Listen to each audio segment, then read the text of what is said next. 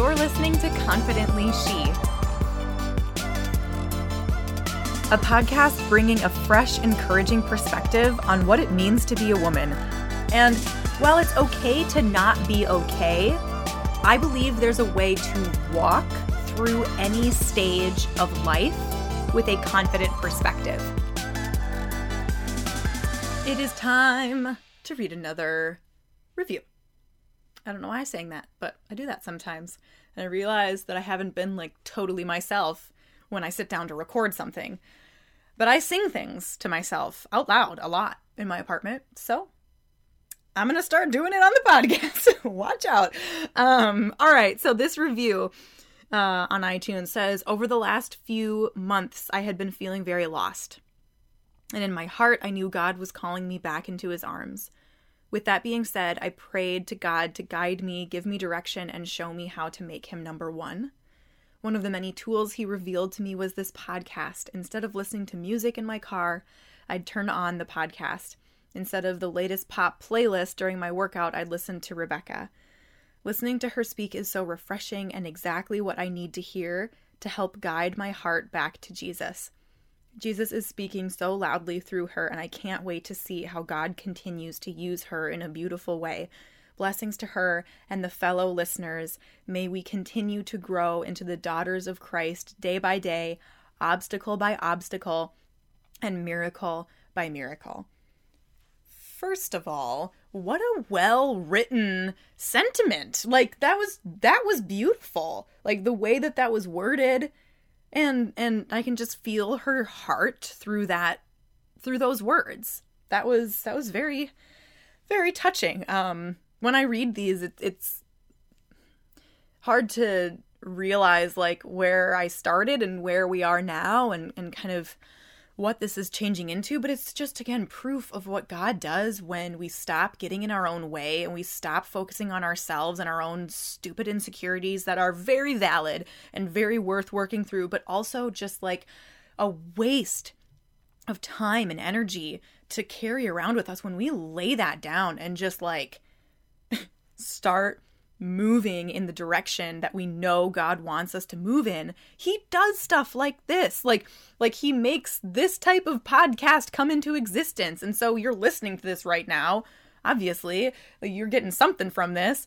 Share with the other people out there who haven't heard this podcast yet why they should listen to it, who it's for, why they should listen, why you listen. Share your story, and maybe that act of boldness will cause someone else to click on this podcast to listen to, and then their heart will be drawn back to who God made them to be, and they will work through their insecurities. So you sharing your little story through a review on an app of a podcast can make an impact.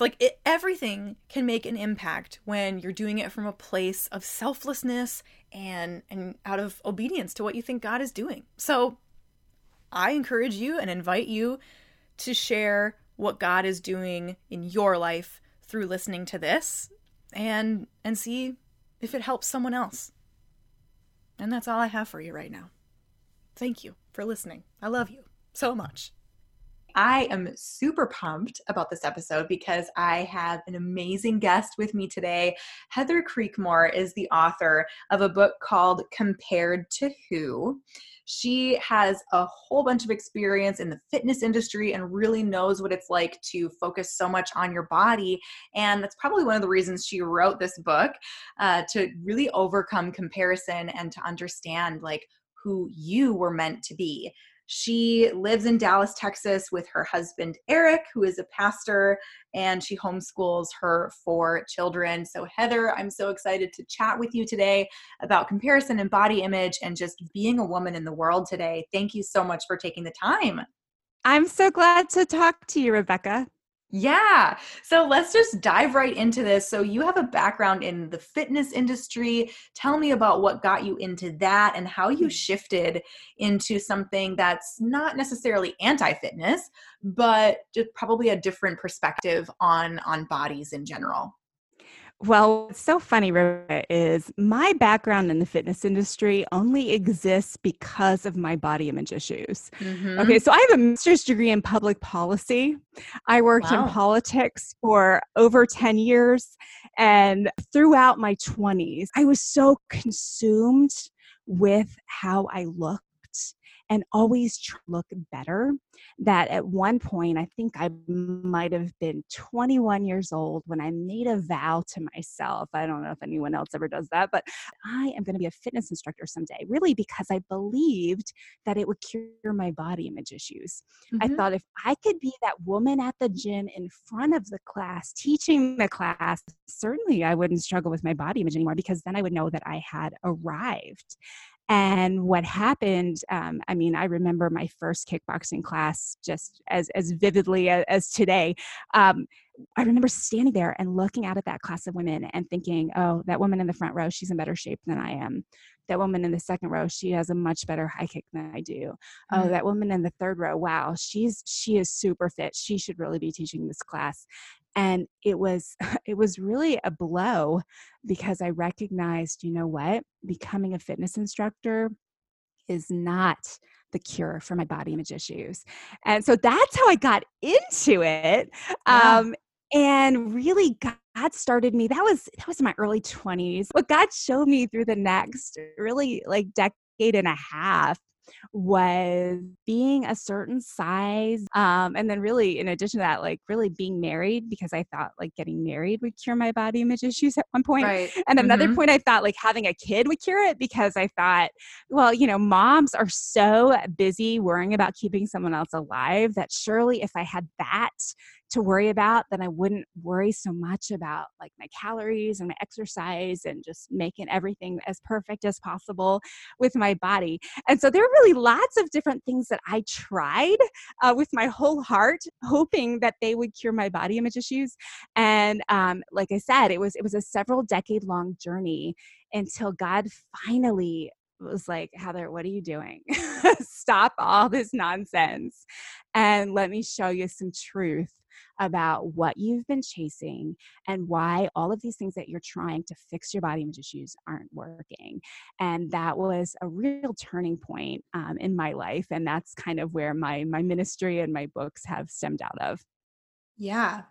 I think that it's so fun. I don't know how many times I need to tell women or how many stories I need to share, but I've heard this story so many times of the person who's like, I reached that fitness goal Mm-hmm. and it wasn't enough. And it's like, yes, like if I can just get more women to believe that before going down the road of like trying all the things and spending all the time and effort like trying to get their body to a certain place.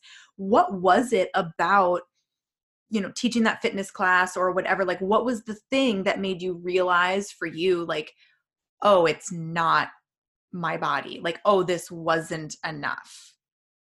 Well, it was just a feeling of emptiness inside, Mm. really. I mean, I thought once I got the thing, be it the fitness instructor credentials or the man or Mm-hmm. the family, I thought once I got the thing, then that empty go away.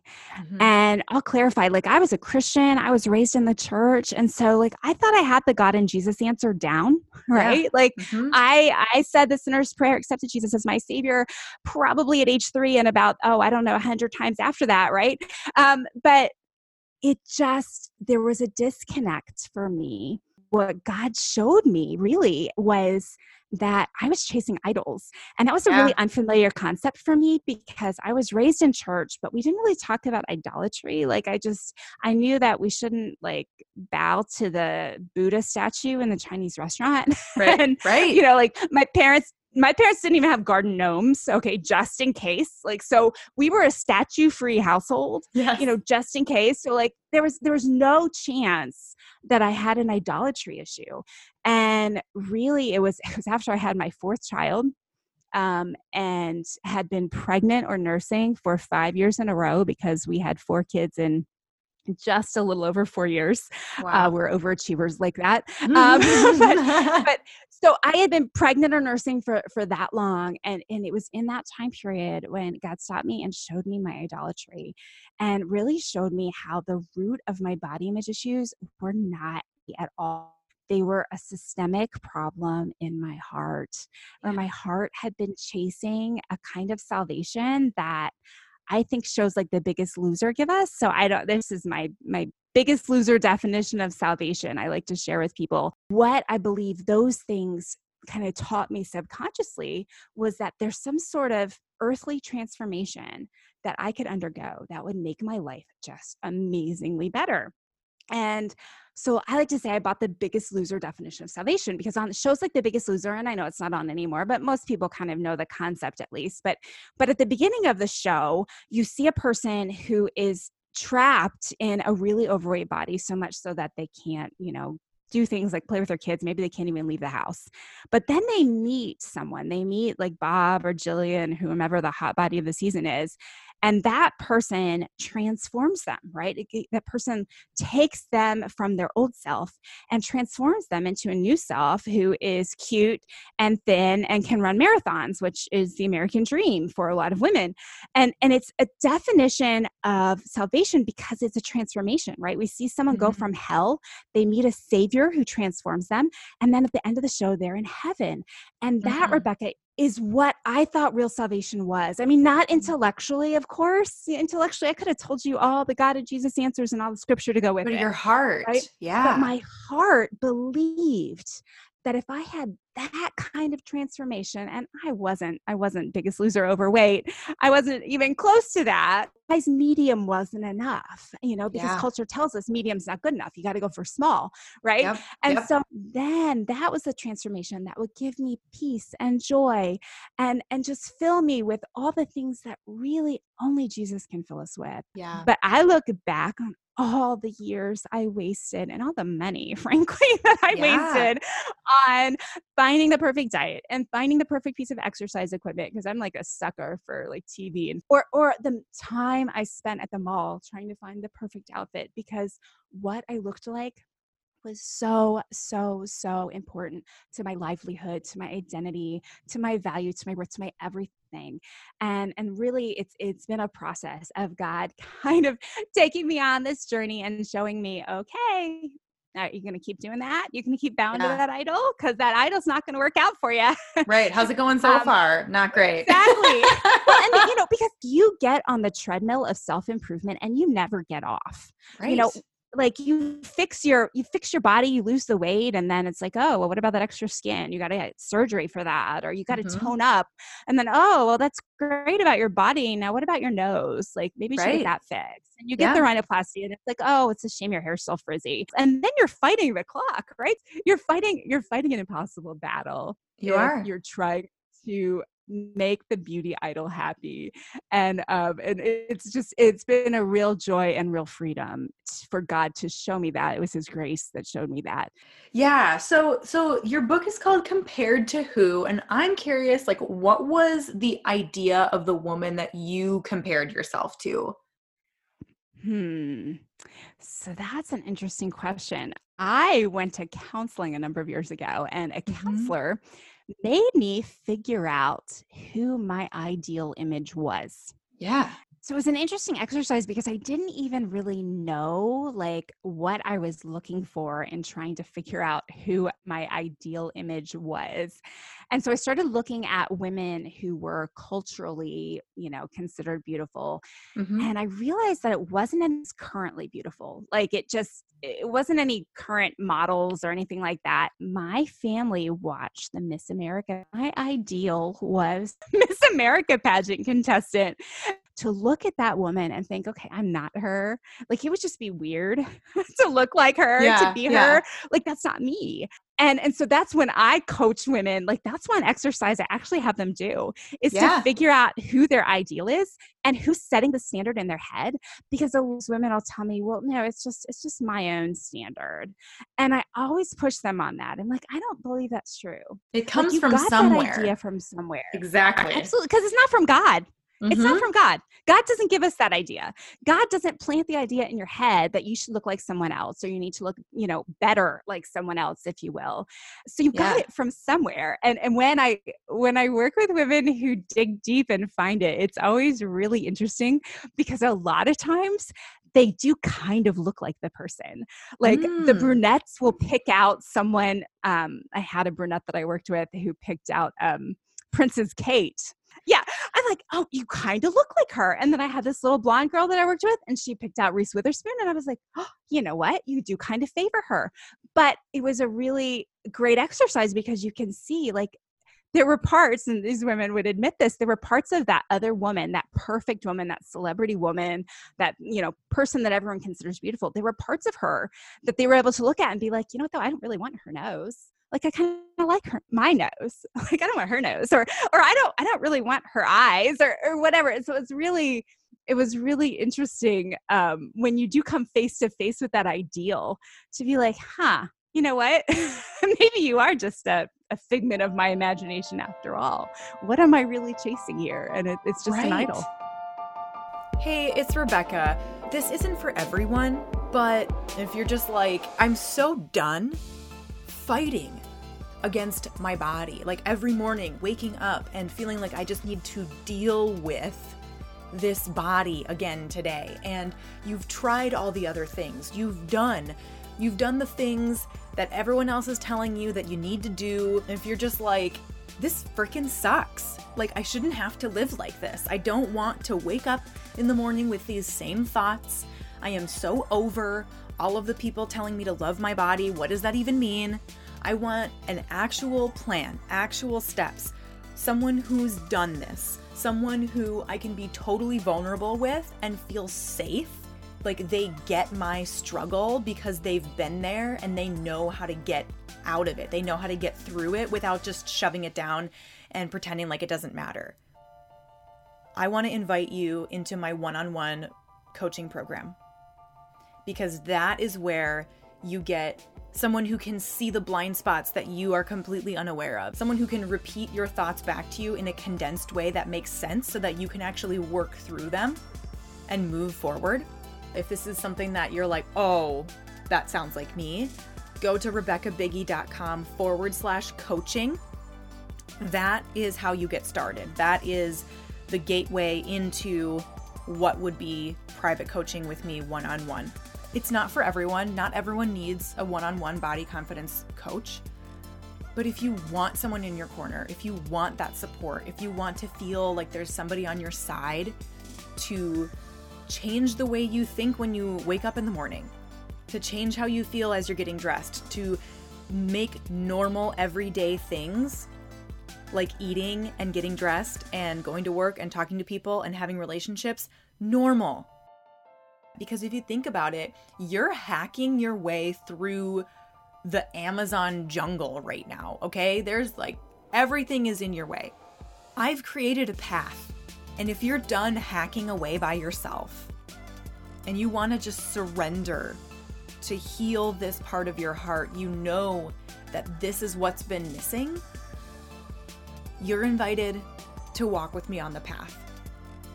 I only work with a few women every year to be that person that they can be vulnerable with and share everything that's going on without editing themselves, without censoring it so they don't hurt someone's feelings or whatever. Like, I get everything that you're going through. I've thought all the thoughts that you've had. I've tried all the things that you've tried. So go to RebeccaBiggie.com/coaching, and that's how you get started. Okay, let's get back to the episode. It went so far back to like middle school for you, because I think we discredit and discount our experiences when we were so young because we're like, oh, I know better now. Like, clearly I'm not hanging on to some idea from high school or from when I was 12 or whatever. And it's like, no, but you do. And we all do this. And that's why I asked the question, because if we really think back to like, when was the first time you realized you looked different from other people? When was the first time you started comparing the way your legs looked compared to the way your friends' legs looked? It happens when you're that like 8, 9, 10 years old. So that's when it starts to form. And if you don't go back to when it starts to form, you will never rip out the root of what it is. It was such a young age. And I think that if we're all honest with ourselves, if we all take that time to look back, we will find a very similar origin of those seeds of insecurity, because they all start as seeds. And then society and culture kind of waters them, but ultimately we are the ones that allow them to grow if we're just not paying attention. It's not that we're doing it on purpose, but if we don't pay attention, those weeds of insecurity grow. And getting back to just like the purpose of our body, and that like your body was made to help you fulfill your purpose in a different way that like a gymnast's body is made to fulfill their purpose. And understanding like, does it even make sense to compare yourself to the person you're comparing yourself to, right? Like if you go back to the Miss America pageant, does it make sense, like me and my body, like with my job and whatever, like it doesn't make sense to compare myself to that woman, because my full-time job isn't maintaining my body. Because I think we compare ourselves to people who just have a totally different life than ours sometimes. And we never really know like what their day-to-day really looks like and how they feel at the end of the day too. So like even your coworker, if you're comparing yourself to your coworker, you don't know the whole context. So yeah, maybe she looks different than you, but maybe there are other parts of her life that are kind of falling apart where yours are coming together. So it's like no one ever fully arrives in all areas of their life. And so I love that your book is called like Compared to Who. So to someone who's in that place of like comparing themselves either to someone in their life, like a real person in their life, or maybe a version of themselves that they used to be, what's the first thing they can do to start breaking that cycle of comparison and stop trying to put this pressure on themselves to always be a better version of themselves? Yeah, I love that question, because I just read a new book called The Burden of Better. And I talk about this very thing in the book, because what I think the truth is, we all have these ideals, right? And so many times I have women that are like, I don't compare myself to anyone else, just to the me that I think I should be. But our ideals are really idols. Right. So like for me, yeah, there's this like body that I think I should have, but it goes so much further than that. Like as a mom, there's how I think I should be, that I should be making organic snacks for my children every day, which, in my dream world, I would love to do. But in reality, yeah, that just takes a lot of time. So they eat granola bars a lot.